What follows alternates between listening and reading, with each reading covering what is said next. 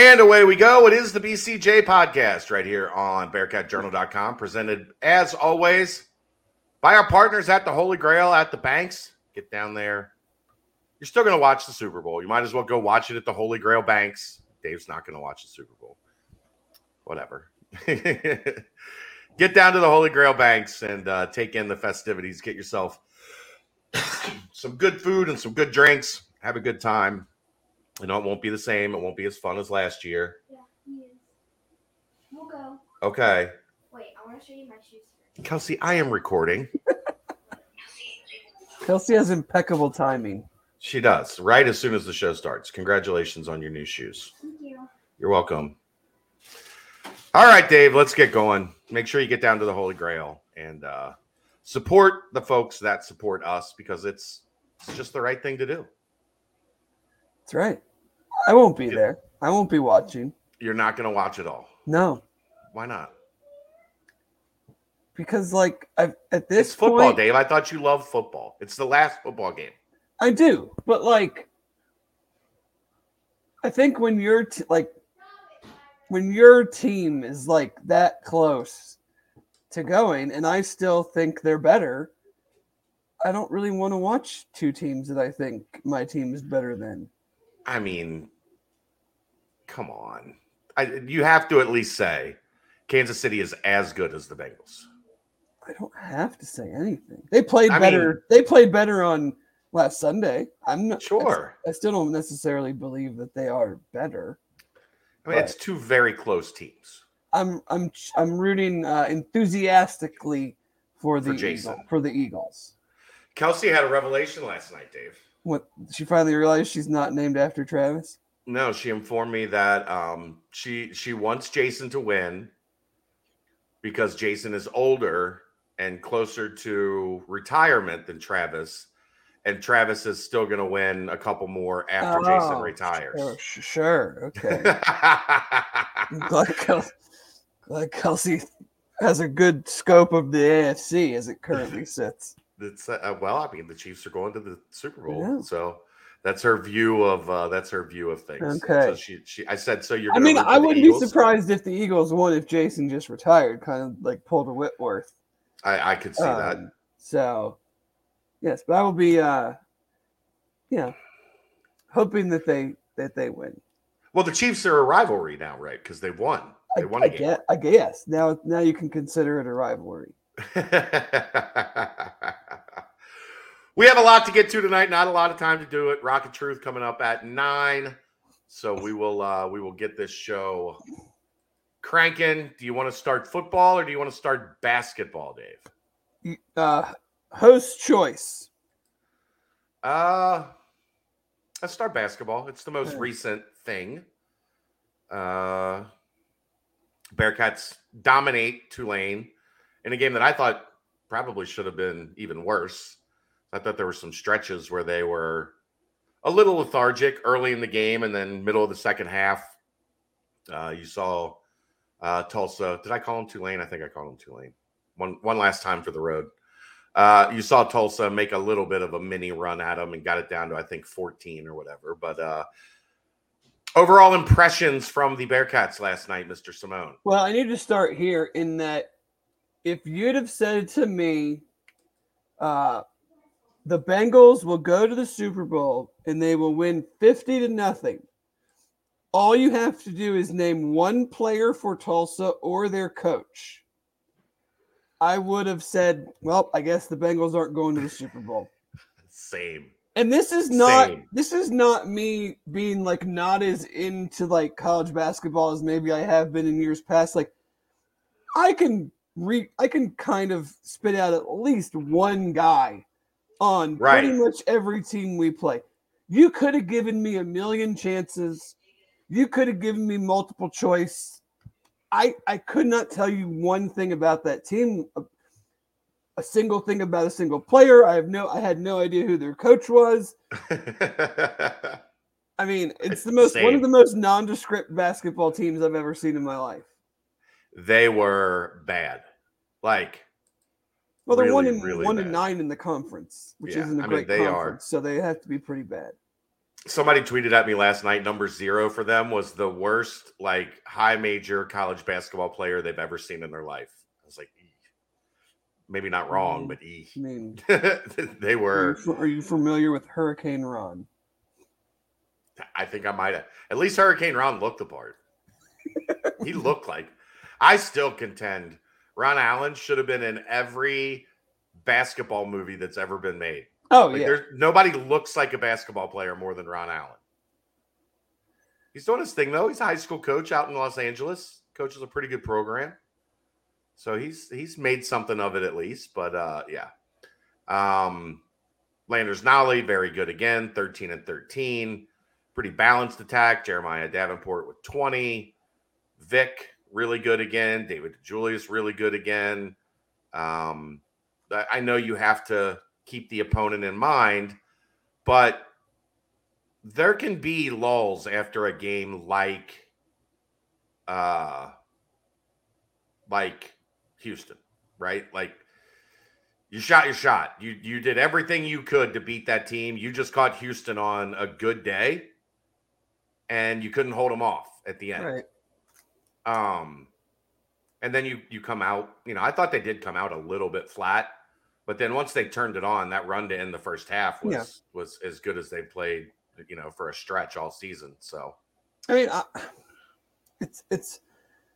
I'm being pulled by like two sides of things. Like, I'm encouraged, but at the same time, I'm like, I just need to see it against someone that is worth a damn.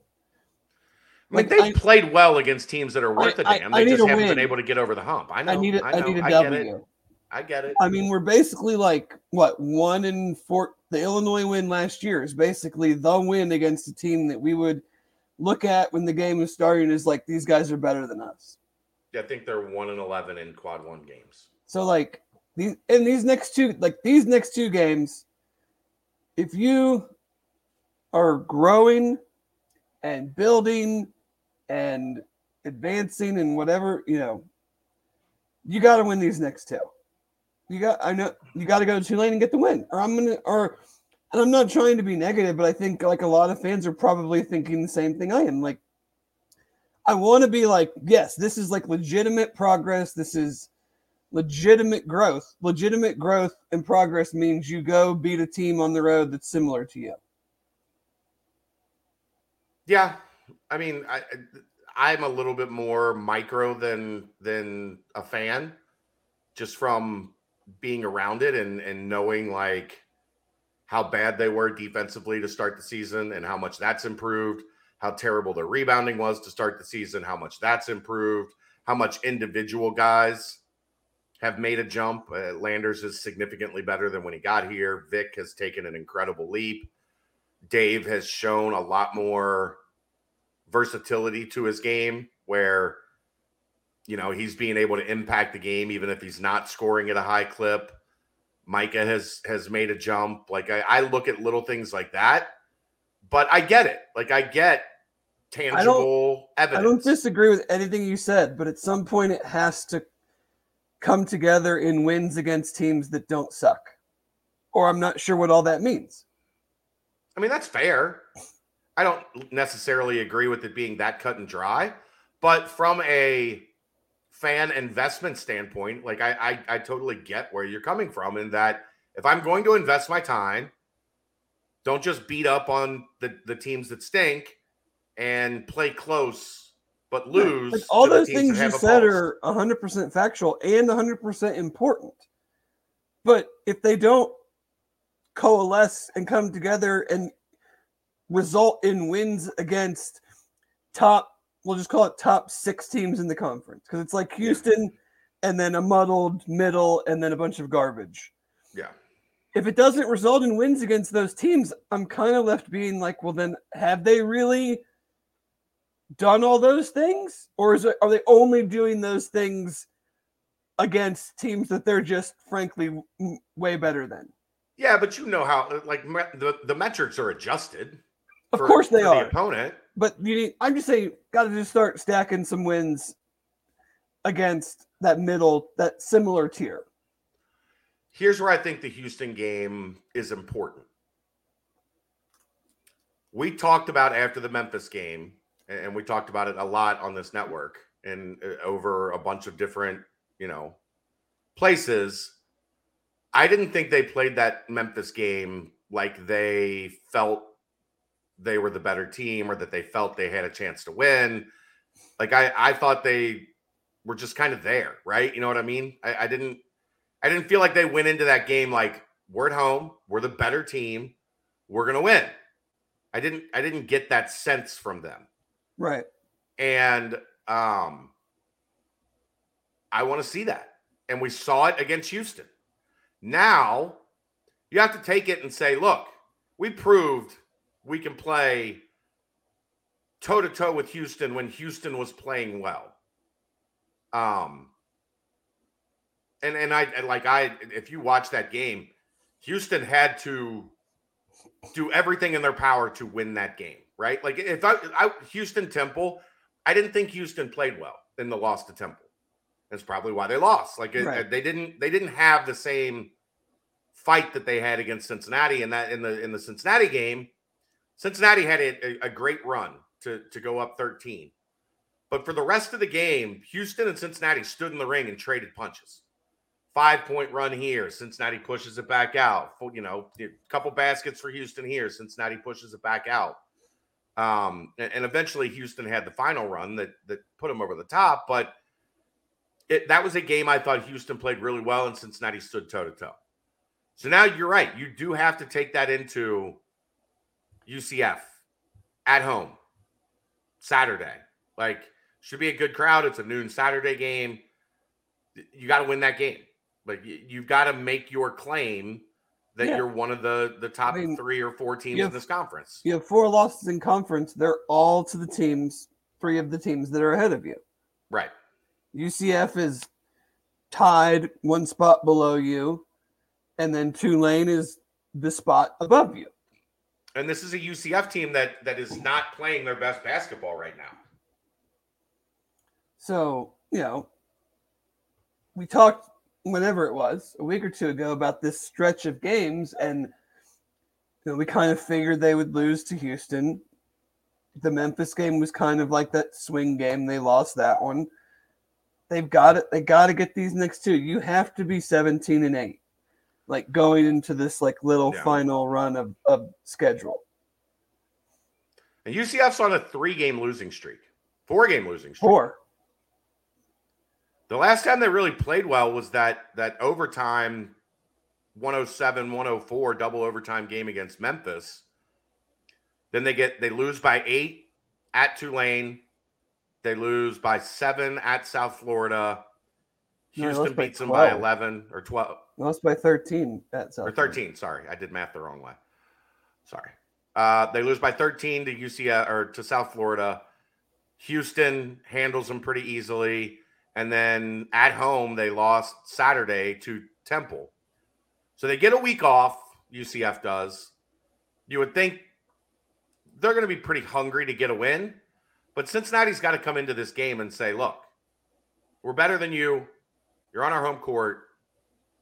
We're going to win this game. We're not coming out and screwing around for 30 minutes and then going to try to catch up at the end. I mean, right? You're starting to kind of shake things down and we can laugh about it all we want, but top 4 seeds get a bye. Yeah. You want to try to make the tournament, play one less game. And these are the games. I've seen a lot of chatter. If they win out, can they make the tournament? I don't think so. No, they don't have any wins of note. Right. That's the problem with being in this conference. When you compare it to the power conferences, is the teams with the same record, they've also played 15 quad 1, quad 2 games.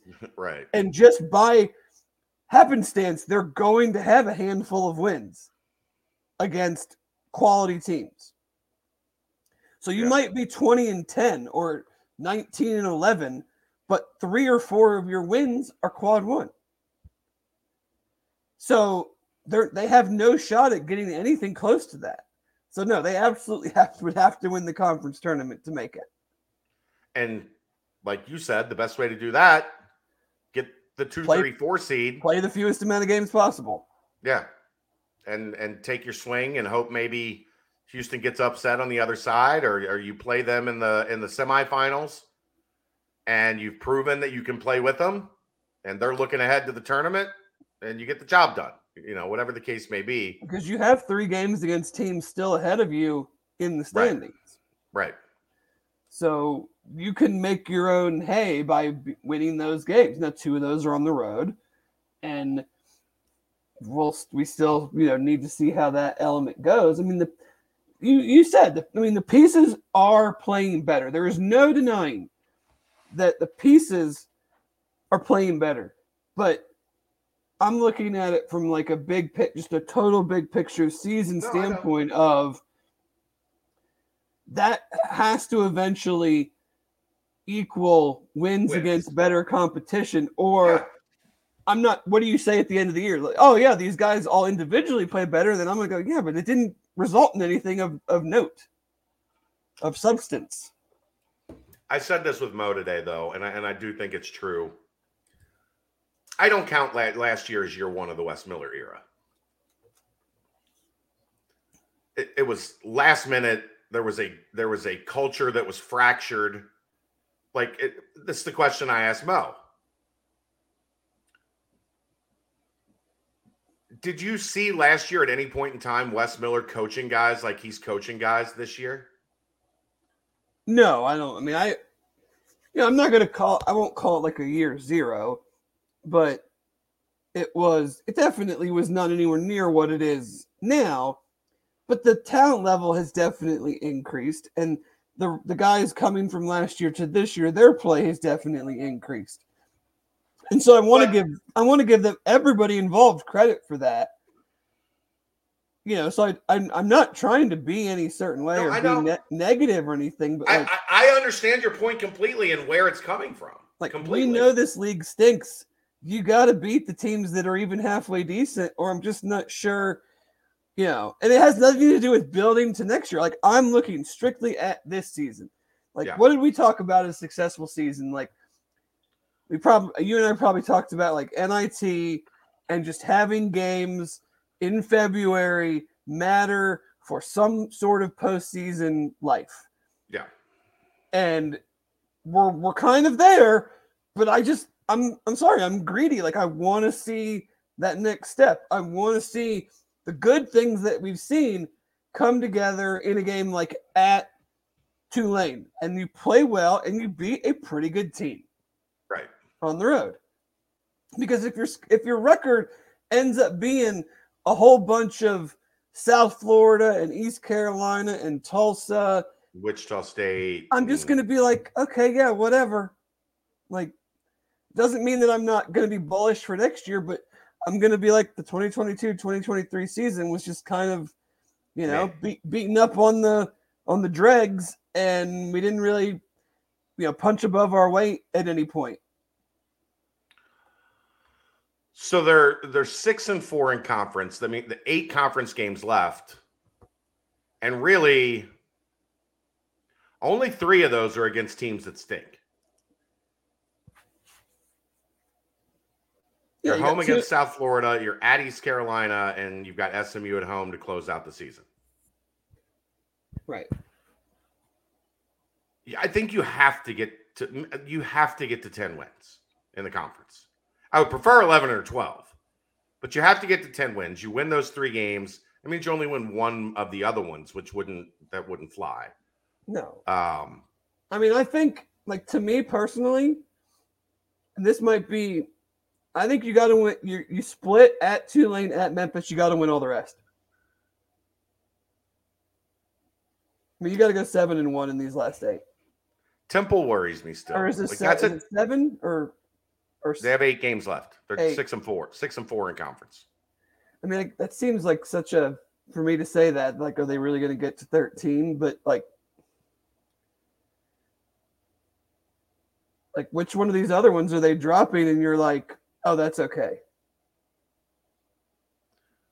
Yeah. Temple has been a tough matchup for them at Memphis. You didn't beat them here, and let's be honest with each other, they were up 8 or 9 pretty much the entire game. Yeah. So I don't know how you feel confident saying they're going into Memphis. No, I just, my hope would be a split of one of those 2 road games. Okay. So 3 road games. Well, Memphis, Tulane, those 2. Okay.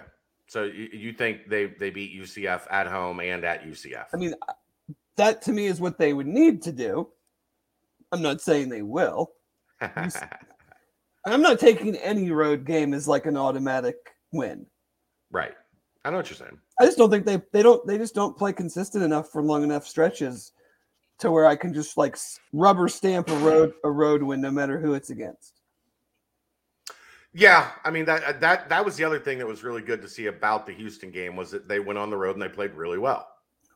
Consistently. Like throughout that game.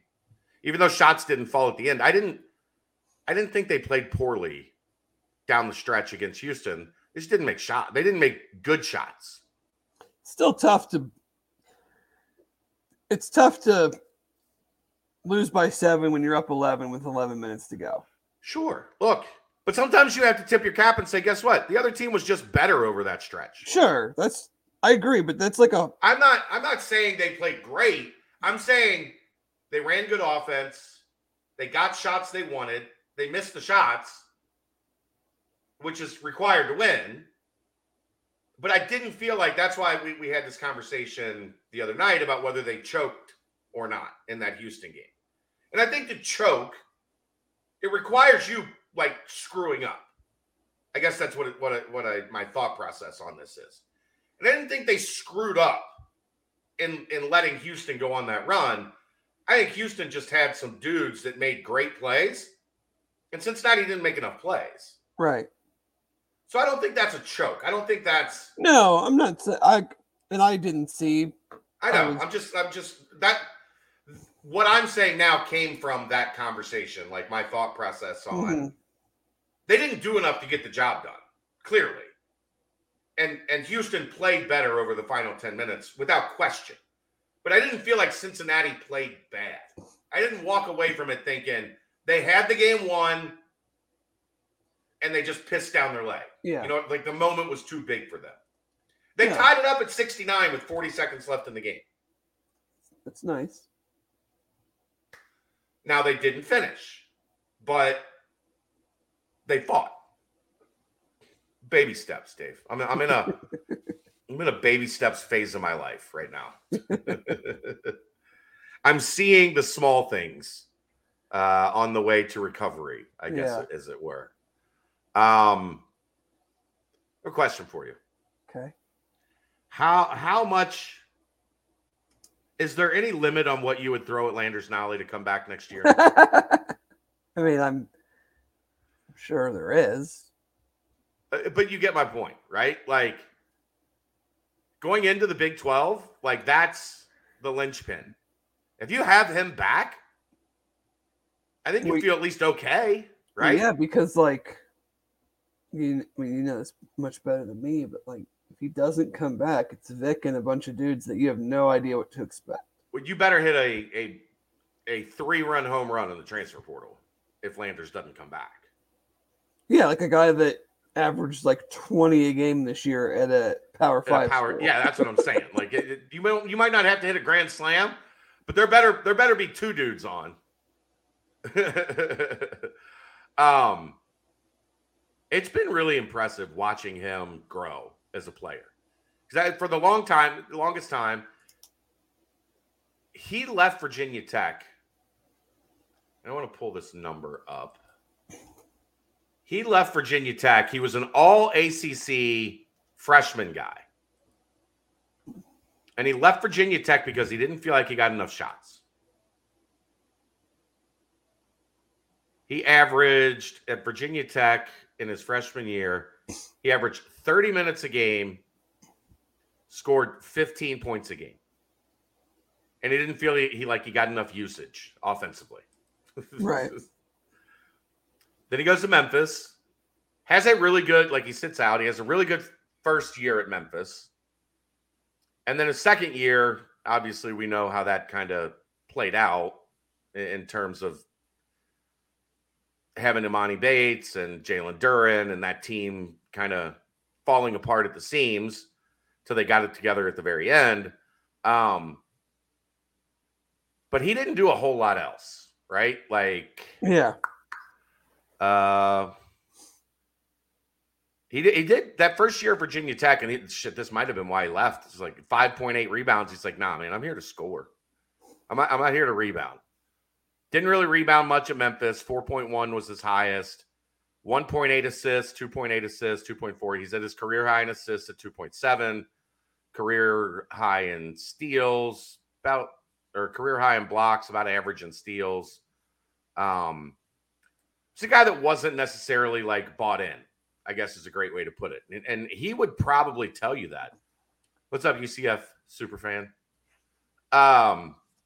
He's bought in now. Like, he's having fun and doing – he was cracking me up at the post-game press conference last night. I don't know if you heard it or not. I did not. Talked about his goal was to get 15 rebounds last night, and he felt like a couple guys were trying to steal his rebounds. His teammates were trying to steal his rebounds so he couldn't get to that 15 mark. And they were doing that because he's been calling them all soft in the locker room because he's, 6'6", 6'7", and getting the most rebounds on the team right now. Like, just seeing his personality come out. He said his asthma might have flared up early in the game because not enough fans showed up. And it was a little cold in the arena, so it might have flared up his asthma a little bit. Like, his personality's coming out. He's comfortable, and he's playing like a legit high major, like number one option. Yeah. And it doesn't hurt in conference plays shooting like 60% from three. No. 50%. It's like 50% from three. On the season, he's 44.6. If he stays on track and like in that vicinity, he's going to have the number 2 3-point percentage in a season in program history, behind, I think, Field. It's been fun watching him play. For sure. The other basketball news of the day, the Bearcats get a commitment from junior college guard, combo guard, point guard, Davion Day Thomas. In thinking about it throughout the day today, it's pretty clear Wes has a type at point guard, right? Yeah, there seems to be a lot of similarities with him and Jizzle. And Isaiah Miller. Isaiah Miller seemed like he was bigger, wasn't he? No, not really. Isaiah Miller wasn't a big 6'1", 6'2", right in the same range that they both are. I always thought he was like 6'4". No, it's because he was super bouncy and explosive and dunking on people's heads, right? So you're like, oh, he's bigger than he is. But if you watch Jizzle and Davion do those same things, you're like, that dude's not 6 foot, 6'1". Right. Like, that dude's bouncy. So it's clear he's got a type. And I think they definitely want to get into like this, put the ball in the hands of somebody that can explode and get to the rim. Now, Dave has done a good job this year being crafty, getting into the paint and dishing out for assists or hitting his floater. I don't think anybody's calling him explosive. Right. He's not a guy that just is beating you off the bounce. There's really, in terms of just a guy that has that first step that can just get by people, there's really only one of those on the roster. Dan. Yeah. Like when Dan puts the ball on the floor, he gets by guys just with ease.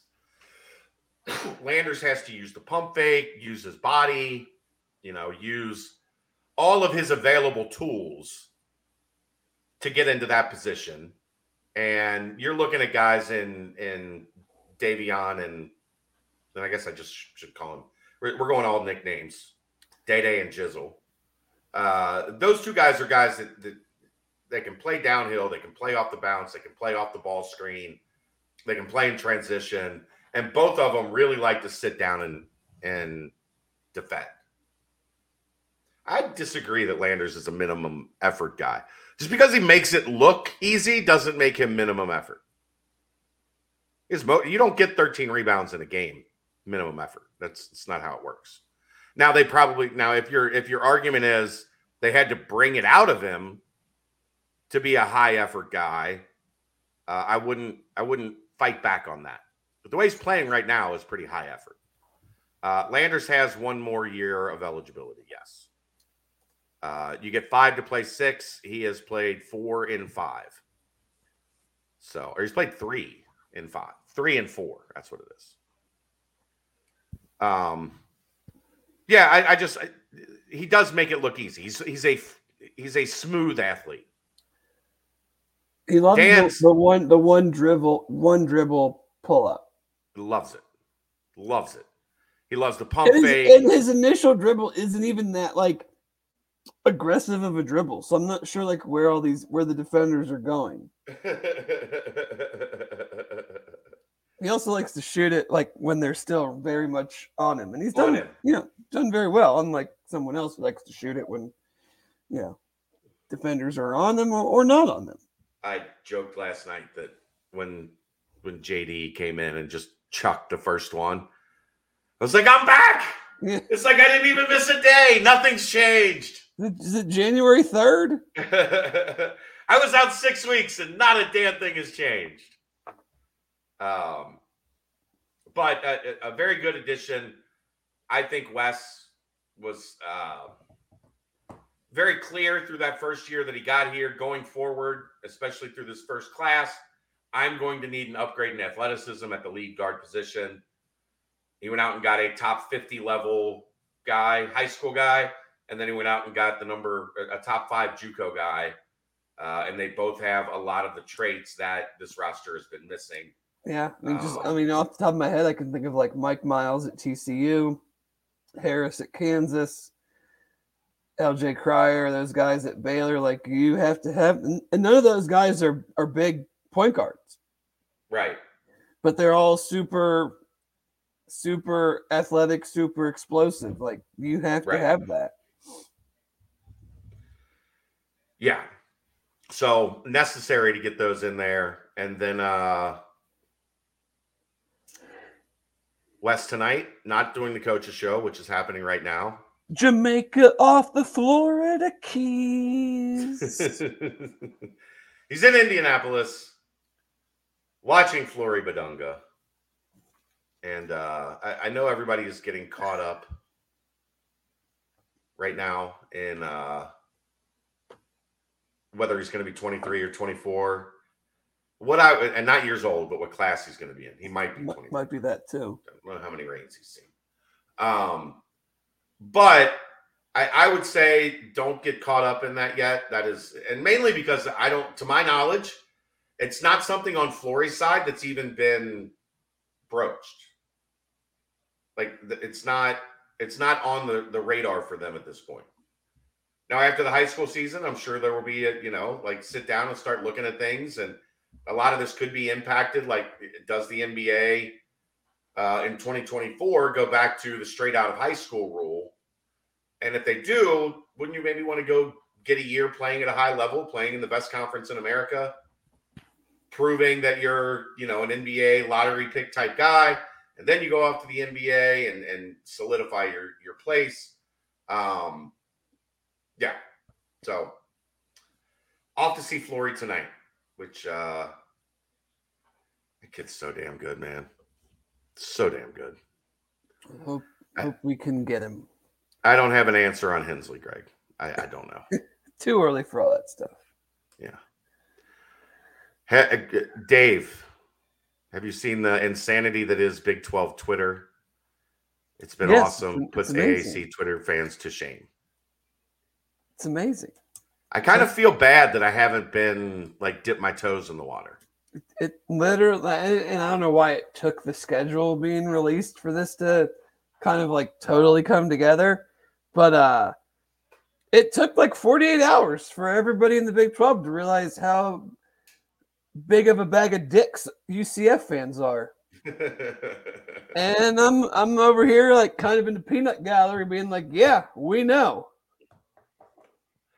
So it all started basically with the Cyclone Greg or whatever his name is. Cyclone Larry. Cyclone Larry. I need to make friends with that guy. I think we'd like him. Cyclone Larry was basically so the Big 12, the remaining schools from the Big 12 have decided that BYU and Cincinnati are cool. and that UCF and Houston suck. Yeah, basically. And the UCF fans got all in their feels.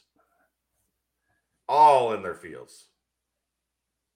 And they've been clowned and laughed at the entire time. The Viva La Cats Family Guy video is one of the funniest things I've seen in a long time. I have to give them tons of props for that. And I'm not even like, I don't know anything about Family Guy, but I mean, the bit for UCF was it could not have been more perfect.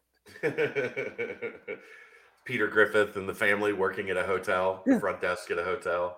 Yeah, it was Chris the bellboy. It's Peter Griffin and Rayvon Griffith. That's where you're getting things crossed. Yeah, I don't care.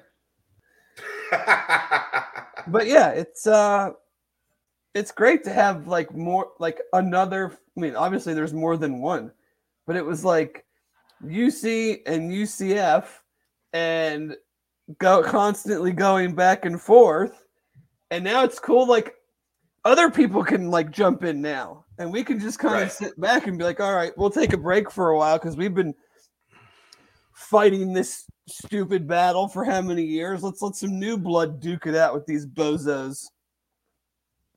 Thank you, Hunter. Major props. $20 because we make being a Bearcat fan amazing. Love and respect for everything we do. Good job, Dave. Hey, I'm here for the people.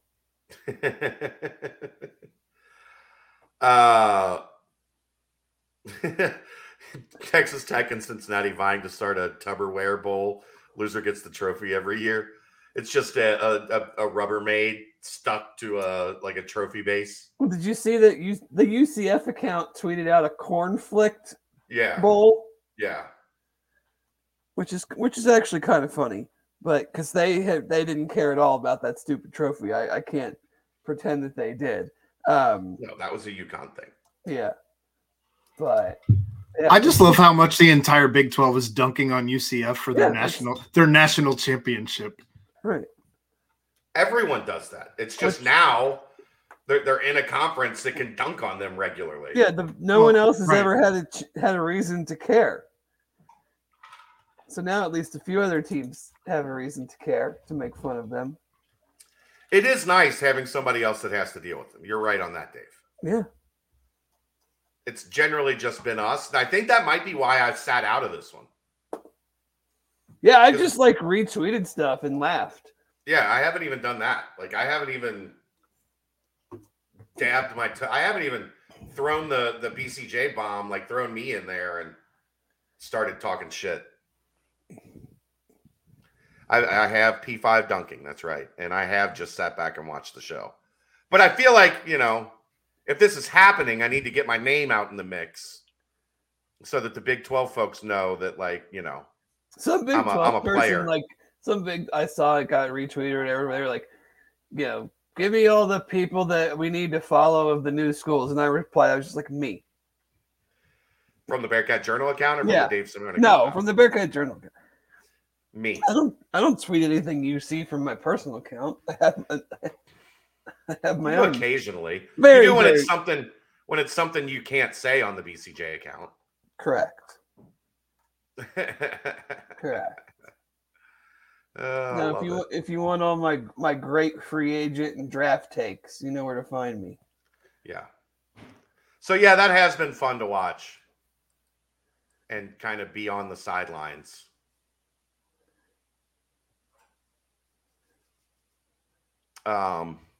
What, child?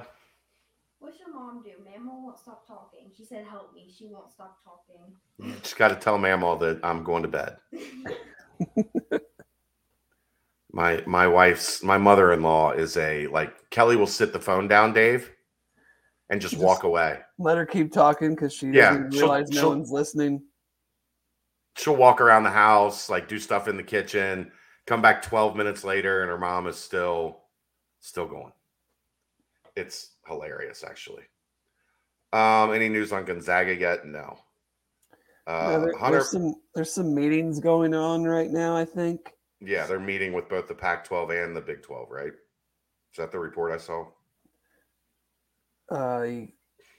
Well, no, I'm saying the Big 12 ADs are meeting in Texas this week. Yeah, but there was also a report that Gonzaga is meeting with the Big 12 and the Pac-12, like in relatively short order.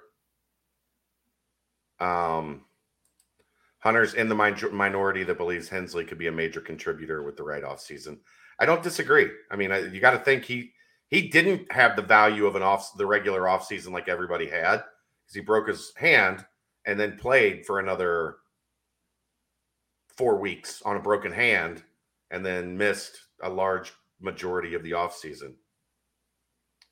Would it be possible for Dan Simon to expand on these recent Fluger podcasts about Big 12 being ready to pounce? I mean, I don't know if Dan can. I can. Dave can. We haven't heard from Dan in a while. Is he all right? No, I think he's okay. It's cold. He's playing golf somewhere. Okay. I think it's pretty simple. It's the longer that this Big 12 or the Pac-12 media deal does not get signed, the more likely it is that someone is going to get nervous and be like, screw it. Yeah. I'm not letting we're going to go to something that is stable and we know what's there. Right. Like, we've been told for how long that this thing is about to get done or that the goal of it is like, it's February 2nd.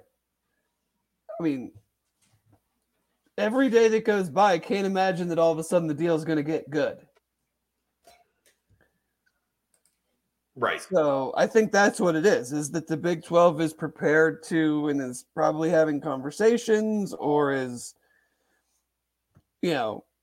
teams, schools, whatever, reaching out saying like, give us more info. So I just think the longer it goes without a deal, anybody would be like that in your life or, however you want to equate that, if you're not like, if you went on some dates with a lady or a guy and they didn't call you back for a certain number of days, eventually you're going to be like, well, time to move on. Right. So I know that's not the greatest analogy, but like that's what it means. Right. Who are they coming with? Gonzaga. I don't know. I'm not sure. Do you just take them and not worry about it? I mean, we talked about this a long time ago. I'm pretty indifferent on the whole Gonzaga thing. Like, I would be fine with it, but I wouldn't be like sending out fire emoji tweets like this is the greatest thing that's ever happened. I mean, I know why they're doing it, and I know why it makes sense for them to join the Big 12. And I say this as a fan of a school that is not even technically in the Big 12 yet. Like, does it really make that big of a difference for the Big 12 basketball if they add them? At a certain point, how much better than everybody else matters? Like, they're already substantially better than everybody else. I guess it matters in the sense of like your base, like they're probably getting a tournament share every year. Yeah. And so probably a deep one. I mean, right. It's not like they've been getting bounced early. No, because like they recruited a high level. Yeah. They would obviously take on more losses playing a Big 12 conference schedule, but then they're in the tournament playing a bunch of teams that they don't play that they're better than. Right. I just I don't know. I'm not saying that I don't want it to happen, and I'm not saying that I think like it would be the greatest thing ever if it happened. I feel you. I mean, from a UC standpoint, like I don't really want him to join. Like I don't really. It doesn't need to be harder than it's already going to be. It's already going to be impossible, right? I mean, it'd be like joining the old Big East when they first joined, and then being like, "And we're going to add North Carolina and Duke." Well, no, just one. Kind of. Like, So, no, I mean, it would make ripples, waves, whatever you want to say. Like, it would be a big deal. Sure. I think they're scared of any tournament expansion happening and automatic bids being taken away from smaller conferences and the dollars and cents of it all. So I'm kind of whatever. Yeah. Let's get to football. All right. You want to start schedule, or you want to start Senior Bowl? What you're seeing and hearing from Well, I will say in 11 minutes, the East-West Shrine game is on NFL Network with Lenny Taylor, Charles McClellan, and Arquon Bush. If you'd like to tune into that. I have seen some things on Lenny. I have not really seen much on the other two. Seems like he's had a good week in Vegas for that. So that's encouraging. Senior Bowl, nice to see Josh up to 260. I think that's a good weight for him as long as he can carry it. Yeah, I mean, they're going to ask you to block in the NFL if you play tight end. You're not going to be a pass catcher. Yeah, he's not just going to split out wide the whole time. So yeah, Trey has been real good. He had a shitty ass drop today on a route that was fantastic, brilliant, and then stop and go route. And then Malik Cunningham put it right on him for an easy touchdown and dropped it. But he's been good. I mean, his speed and quickness has shown off. Ivan Pace is, doing what Ivan Pace does. He's unblockable downhill. Well, I mean, those drills are kind of set up for. Yeah, but like you're giving the linebacker a two-way go against a running back with like no, But there was like 5 times they didn't even put a hand. Oh, I'm not discrediting anything he did. I mean, yes, there were like 5 times they didn't hardly even touch the guy. It's still a two-way go. Like you should still be able to at least make him go one way. I mean, if you get beat, just ride him out. That direction. But no, it'll be interesting to see how he does in the game itself. That game Saturday. Yeah, we've talked at length about the the limitations that he has, and but there's certain elements of his game that there's not many guys in the league that are in college football that can do. So, I mean, I think he's a draftable player. It's just, do teams want to take a 5'10" linebacker with 30-inch arms? That's essentially kind of a pass rush specialist. Yeah, he's not. He's not your Mike. He's not taking on guards, right? So, how does that work in whatever in NFL schemes? Yeah. Schedule release. I think it's about as good as you could have ever asked for if you're Cincinnati, right? Yes. I mean, from a competitive standpoint, not necessarily from a fan who you want to see standpoint. Like, if we're just talking winning games year one, I'm not sure. Obviously you could just say give us all of the supposed bad teams, but it's about as good of a complete schedule as you could ask for. Right. The home games are winnable, and the road games it's not daunting. And then ultimately here's the reality, right? There's 13 options. They don't play the teams that finished in the top 4. No. And we know that doesn't necessarily mean this. I mean, TCU lost a bunch of guys. They brought in a bunch of high quality transfers. Well, the only thing you have to say is Baylor and Oklahoma State were great last year. The year before last, yeah. And then they did not have very good 2022s. Right. So yeah, but I mean, you're getting Houston, Oklahoma State, BYU, and West Virginia on the road. Those aren't games you mark down as wins. But if I had to, like, if you told me pick the 4 teams you want to play on the road, those probably, I mean, maybe you switch a Kansas in there, although, like, no, I mean, I think healthy. Bill Conley from ESPN, I saw he put out a tweet talking about, like, he calls them, like, in the preseason, they're like toss-up games. I think it's with what he calls, like, within 7 points either way. Yeah. And he said that UC could have 9 of those. Right. Like when he gets down to the end of going through everybody's returning production and everything that goes into whatever equation he kind of uses to come up with that. So, yeah, I mean, if you're telling me year 1 new conference,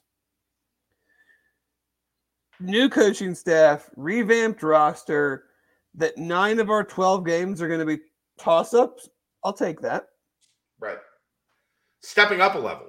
Right. That's what I mean. Like, new conference, but yes, like you said, like not just going to the Sun Belt or something. Like that's also including EKU and Miami as not toss-ups. Right.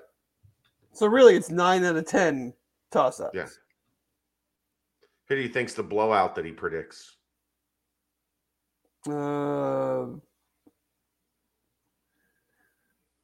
Based on, I would guess Oklahoma. Yeah, I mean, we'll see if they can bounce back. They were not good last year. They got a lot of good players still.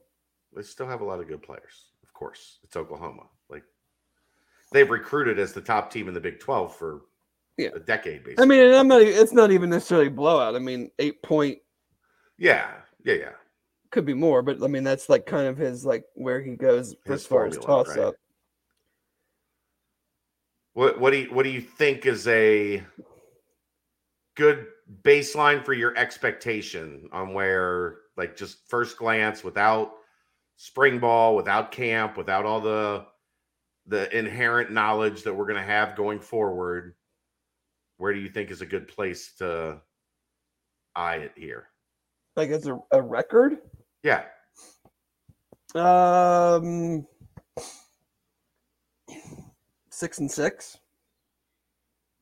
Yeah. I think you can be EKU and Miami, Iowa State and Kansas. There's 4, and then where can you get 2 more? Win 1 on the road, and then you just have to win 1 of Oklahoma, Baylor, UCF. I think they beat them. Like, West Virginia could be an absolute train wreck by the time. Right. There's a lot going on there. Oklahoma State, there's a lot going on there. Oklahoma State's losing a shit ton of guys, aren't they? Yes, but there's just a lot going on. Yeah. But I'm just talking in terms of, like, roster and, like, what will take the field against Cincinnati. Yes. They're losing a lot. Yeah. Instability is the name of the game for Oklahoma State right now. Mm-hmm. Yeah. So, I mean, that's kind of, BYU's always, regardless, they're going to be breaking a new quarterback, but that's always going to be a tough place to play. They always got older dudes. And it sucks having to go there, like, short week after Oklahoma. Right. That's not ideal. No. But, no, I think, like we said, I mean, I think they got a very, very favorable home schedule. Without question. Like, outside of Oklahoma, I'm not saying they will or they even should, but Iowa State, Baylor, UCF, Kansas are all winnable home games. Yeah, you don't look at any of them and think, like, oh boy. No.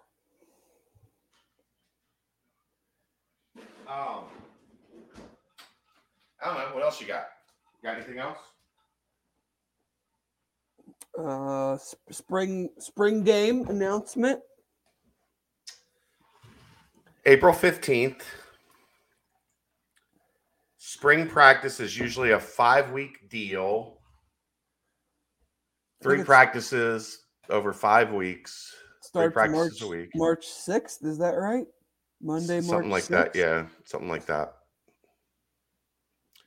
So it's usually, well, I don't know, maybe the week before that. No, that would make sense because that would be March 6th is 6 weeks. So you'd have the 1 week off for spring break. Spring break, okay, yeah. So there's your 5 weeks ending on the 15th. Okay. Luke also liked to do some. I mean, and I don't know that anybody else does this. I don't know if it's just a Luke thing or what. That thing where he would have it end, and then they'd have the spring game, then they'd have like 2 practices afterwards. Yeah. I mean, another thing, Natalie kind of made me think of this. Now, I'm assuming because we did not see a thing about it, like where we had the flex stuff with the AAC schedule. Yeah. That they've got 7 Saturday home games. Yeah. Like there's no like maybe Black Friday, maybe not situation. No Thursdays, no Fridays. Like, get ready for some nooners. There's going to be some nooners. But, I mean, I will take 1 Friday game and 7 games at Nippert on a Saturday. Oh, every day of the week. By week, kind of like what, week 5, week 6 in that range. Not exactly the middle, but not wildly at the front or the back. Right. You have the bye week after you go to BYU, which is nice. So your longest road trip of the year, you're not coming back to then play a game the next week. Any guesses on Nip at night? That's hard to say. UCF at night in November would be fun. Yeah. It's just hard to say based on not having a damn clue about what the whole schedule nationwide looks like. Right. And it depends on a lot of it depends on how these teams are doing. Sure. You know, you're not probably going to get many night games if you're not playing well or your opponent isn't playing well. Very true. Got anything else on the football side of things, Dave? I need to have some Sunday supper with our new strength coach. He dropped a capiche in the Wired Wednesday, so you know he's one of us. Other than that, you know, hopefully we can start getting some football guests. We've had some ideas on who we'd like to talk to, so we'll see if we can start getting those once February. Now that we're into February, we're in a dead period. They're focused on team. They're here, so we shall see how that goes. I do have a guest for next week. Oh, we already do. Wow, look at you working so hard behind the scenes. He has an office on the 8th floor. It's the big office. So okay. We will once again be joined by John Cunningham. All right. Next Wednesday night. The basketball team plays on Tuesday next week, Dave. So the Wednesday night show will be back on. Hold on, might have a problem. You're busy next Wednesday at 8:00. Well, they moved fan council to Wednesday night next week. So I might be coming right in the door and onto the computer. We shall see. Okay, that's fine.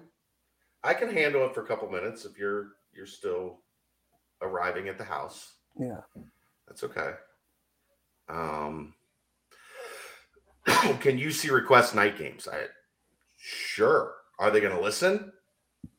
No. I mean, if the game's on ESPN Plus, they can make it whenever they want, but they're not going to make it a night game. Right. That is I'm not going to say least optimal time from a team and operation standpoint, but if UC is on ESPN Plus, if UC could make the schedule, every game would be at 3:30. Yeah. It's just the most optimal by far. For getting people there, for running, getting staff, for all of those things. Let's revisit something for a second. What do you say to the UC fans that are now done with the quote unquote done with Travis Kelce? Why? What did he say about UC? Nothing. Exactly. Nothing. So what's there to be done with? They're Bengals fans that are in their feelings. I'm a Bengals fan. I just want to remind people this. Where did Travis Kelce grow up? Cleveland. I just want to remind people this.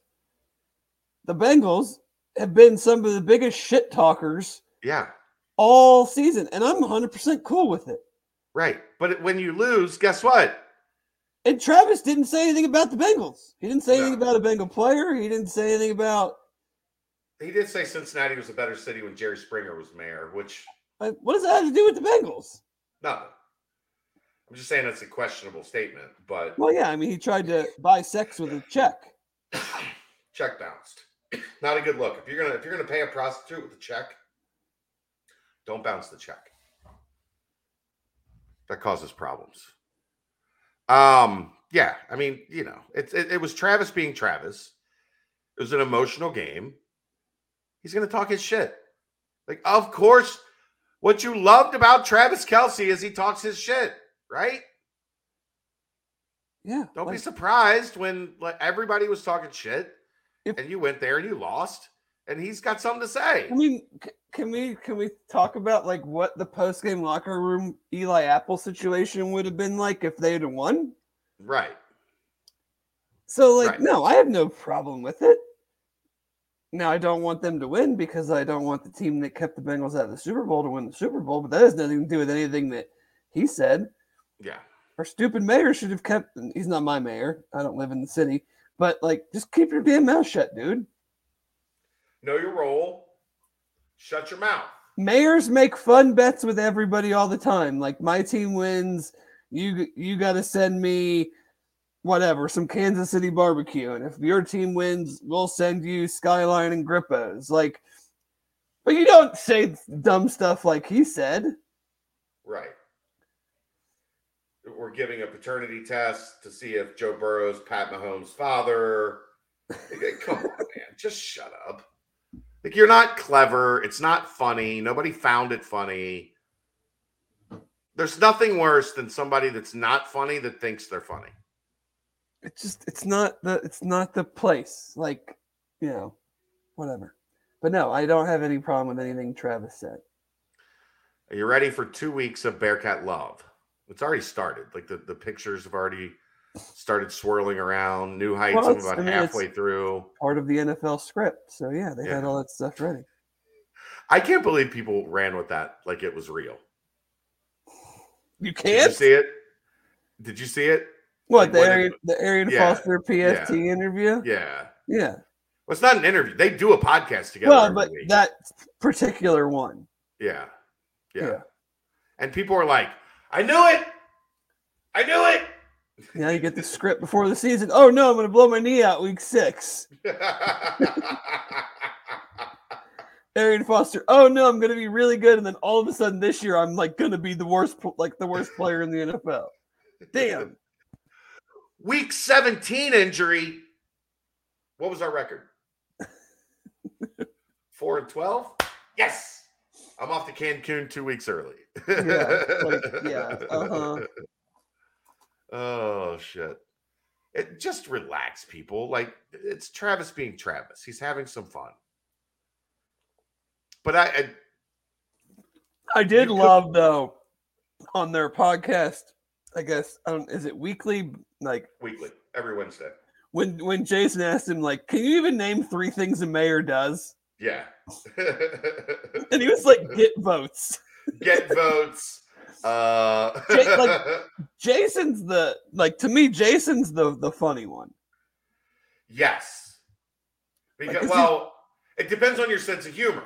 Because he's like giving Travis shit about his comments about the mayor when he knows Travis has no idea like what a mayor actually does. Yes. Like Jason is very witty. Like you have to be smart to keep up with Jason's humor. Yes. Travis is very Gronk, like slapstick. He's still 12. Yeah. He's still very much a 12-year-old. He's cutting WWE promos on the stage for the AFC Championship. Right.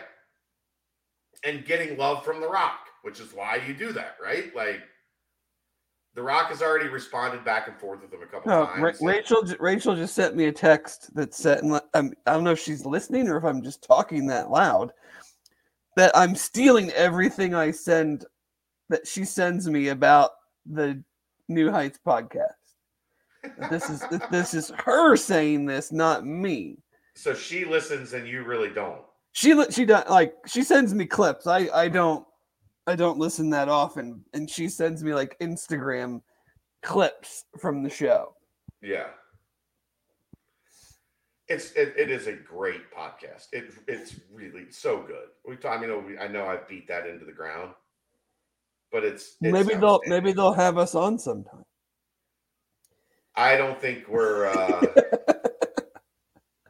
You don't think we're gonna pull in the audience? I don't think so. I'll check next time they're in town. I do text with Jason occasionally, but I'll check next time they're in town. I'm guessing it's going to be a no. No. They're talking about getting Tom Brady on, and we're more exciting than him. He's boring. I know. Yeah, man. I don't have a whole lot else at this point really to hit on. I'm ready for some football practice. I'm too, but we're a month out. We're a month out from football practices. Are you going to schedule some days off and come hang out with me, or? I don't know. We'll see. Okay. Are you going to be a weekends guy? Well, Dave will be here on Saturdays. that for sure. Okay. It will be fun. And we'll start.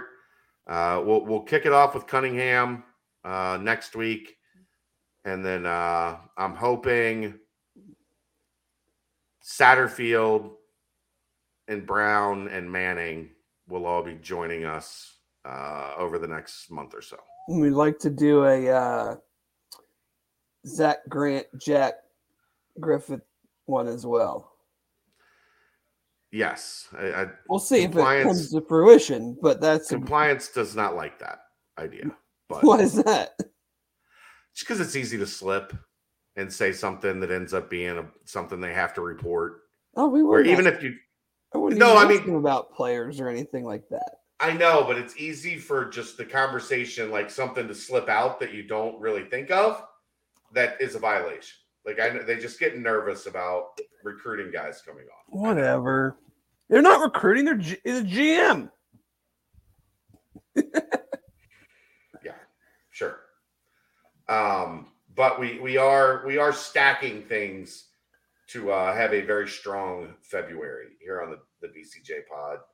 And then maybe I'll hit up Brady and see if he can get me Nico for the BBP at some point here soon. Are you going to jump on the BBP if Nico's there? They're talking about some Sunday sauce and possibly. Okay. Have to find out if is he going to carry on the Squat Fest tradition? Does he have his own? I'm sure he's got something in mind. Can we go get some sandwiches or some pasta sometime? You might have to take him to help introduce him to the good spots in Cincinnati, which not a lot of great Italian in this town. There's not. The best one, my favorite, closed down a couple of years ago. Yeah, it's not a lot of great Italian in this town, unfortunately. I want to find somewhere with a real quality carbonara. Pep and Dolores is good. No free ads, but they don't have a carbonara though, do they? Oh, I don't know. I'm just saying in general. The restaurant. I like Pep and Dolores. I've had a couple very good experiences there. I'm just looking I want a carbonara with some guanciale. Not I don't want cut up bacon in my carbonara. I'll do it. I made something new tonight, Dave. I made beef and broccoli tonight. I got to walk. So the Chinese food, I just got to walk. So the Chinese food is coming. Do you have a gas stove? No, I've got an electric. Well, how the hell are you going to get it hot enough? It gets hot enough. Does it really? That's what I've always wondered. Can you get it hot enough at a home? So I've got one of those that's got the double rings. The double rings. Yeah. Where it heats up on the inside and all the way out to the far reaches. Yeah. And it doesn't get as hot as a gas. I'm not claiming that it does. I don't even know if I've always just thought you just can't. Even a gas at home doesn't get it. You don't have the ventilation system. You don't, to really crank the heat and really do it the right way. But I'm gonna play with the wok. So I'm here once Kelly gets home. Calf Race Fest 2023. We have our big birthday dinner at Carlo and Johnny Saturday night. But I saw a recipe on TikTok today, Dave. So you take a rotisserie chicken, shred it up. You melt a stick of butter in a casserole dish. You put the chicken on top of that. You get some just mixed vegetables, a can of cream of chicken, and a can of chicken stock. What does this have to do with a walk? Nothing. Okay. I'm talking about my dinner tonight. Oh, okay. And then you get a can of chicken stock and a can of chicken broth. You mix it up. You pour that on top. And then you take the Red Lobster Cheddar Bay biscuit mix. Okay. And you put that on top of it. As your crack instead of your crushed up instead of a pie or instead of a pie crust. It's basically like a So is this pie. Like a pot pie without a bottom crust? Yes. And with Cheddar Bay biscuits on the top. It was very good. Sounds good. It was very good. Cooked it at 425 for 20 minutes. Once the weather gets warmer, we need to do some more meetups and just go and tell people we're going to be at this place having some sodas and some wings or whatever, and just if you want to show up, and we'll talk some ball, and if you get enough pops in us, maybe we'll tell you some stories. You know what, Steven? I just realized I've got a high-powered side car on my pellet grill that would get the wok where it needs to be. And I would be outside, so you wouldn't have to worry about the smoke. And I'm using the wok on the side burner outside on the grill. That's fantastic. Good work, Steven. So sometimes you just got to talk through things.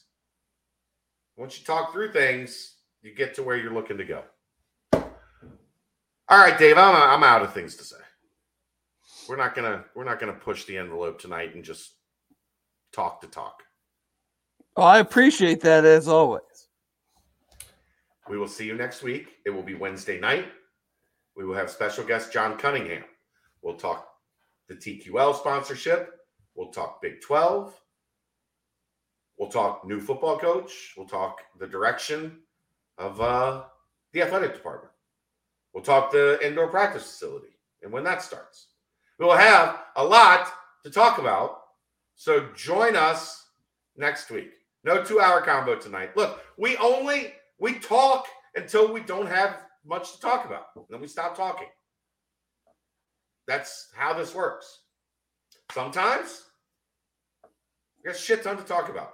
Tonight, we talked about what we had to talk about. Oh, someone's making their first appearance. Wow. I know. Pickle. Where have you been, Pickle? I don't know. You gonna say hi? Nope. No. I think the staring contest the past couple weeks has impacted her. She's been intimidated. She doesn't want that smoke. Nope. I know, GMAC. I'm kidding too. You can't handle it. I mean, that's what happens. I'm sorry, Dave. I'm sorry to have messed up your cat's star turn. I think maybe our early start possibly threw her off. She was like, what is this? 7:30. What the hell? All right. We will see you next week. John Cunningham, the special guest. Thanks to everybody for tuning in. Appreciate it. As always, he's Dave Simone. I'm Chad Brendel. Get to the Holy Grail. Support our sponsors. We'll see you next time. It's the BCJ Podcast right here on BearcatJournal.com.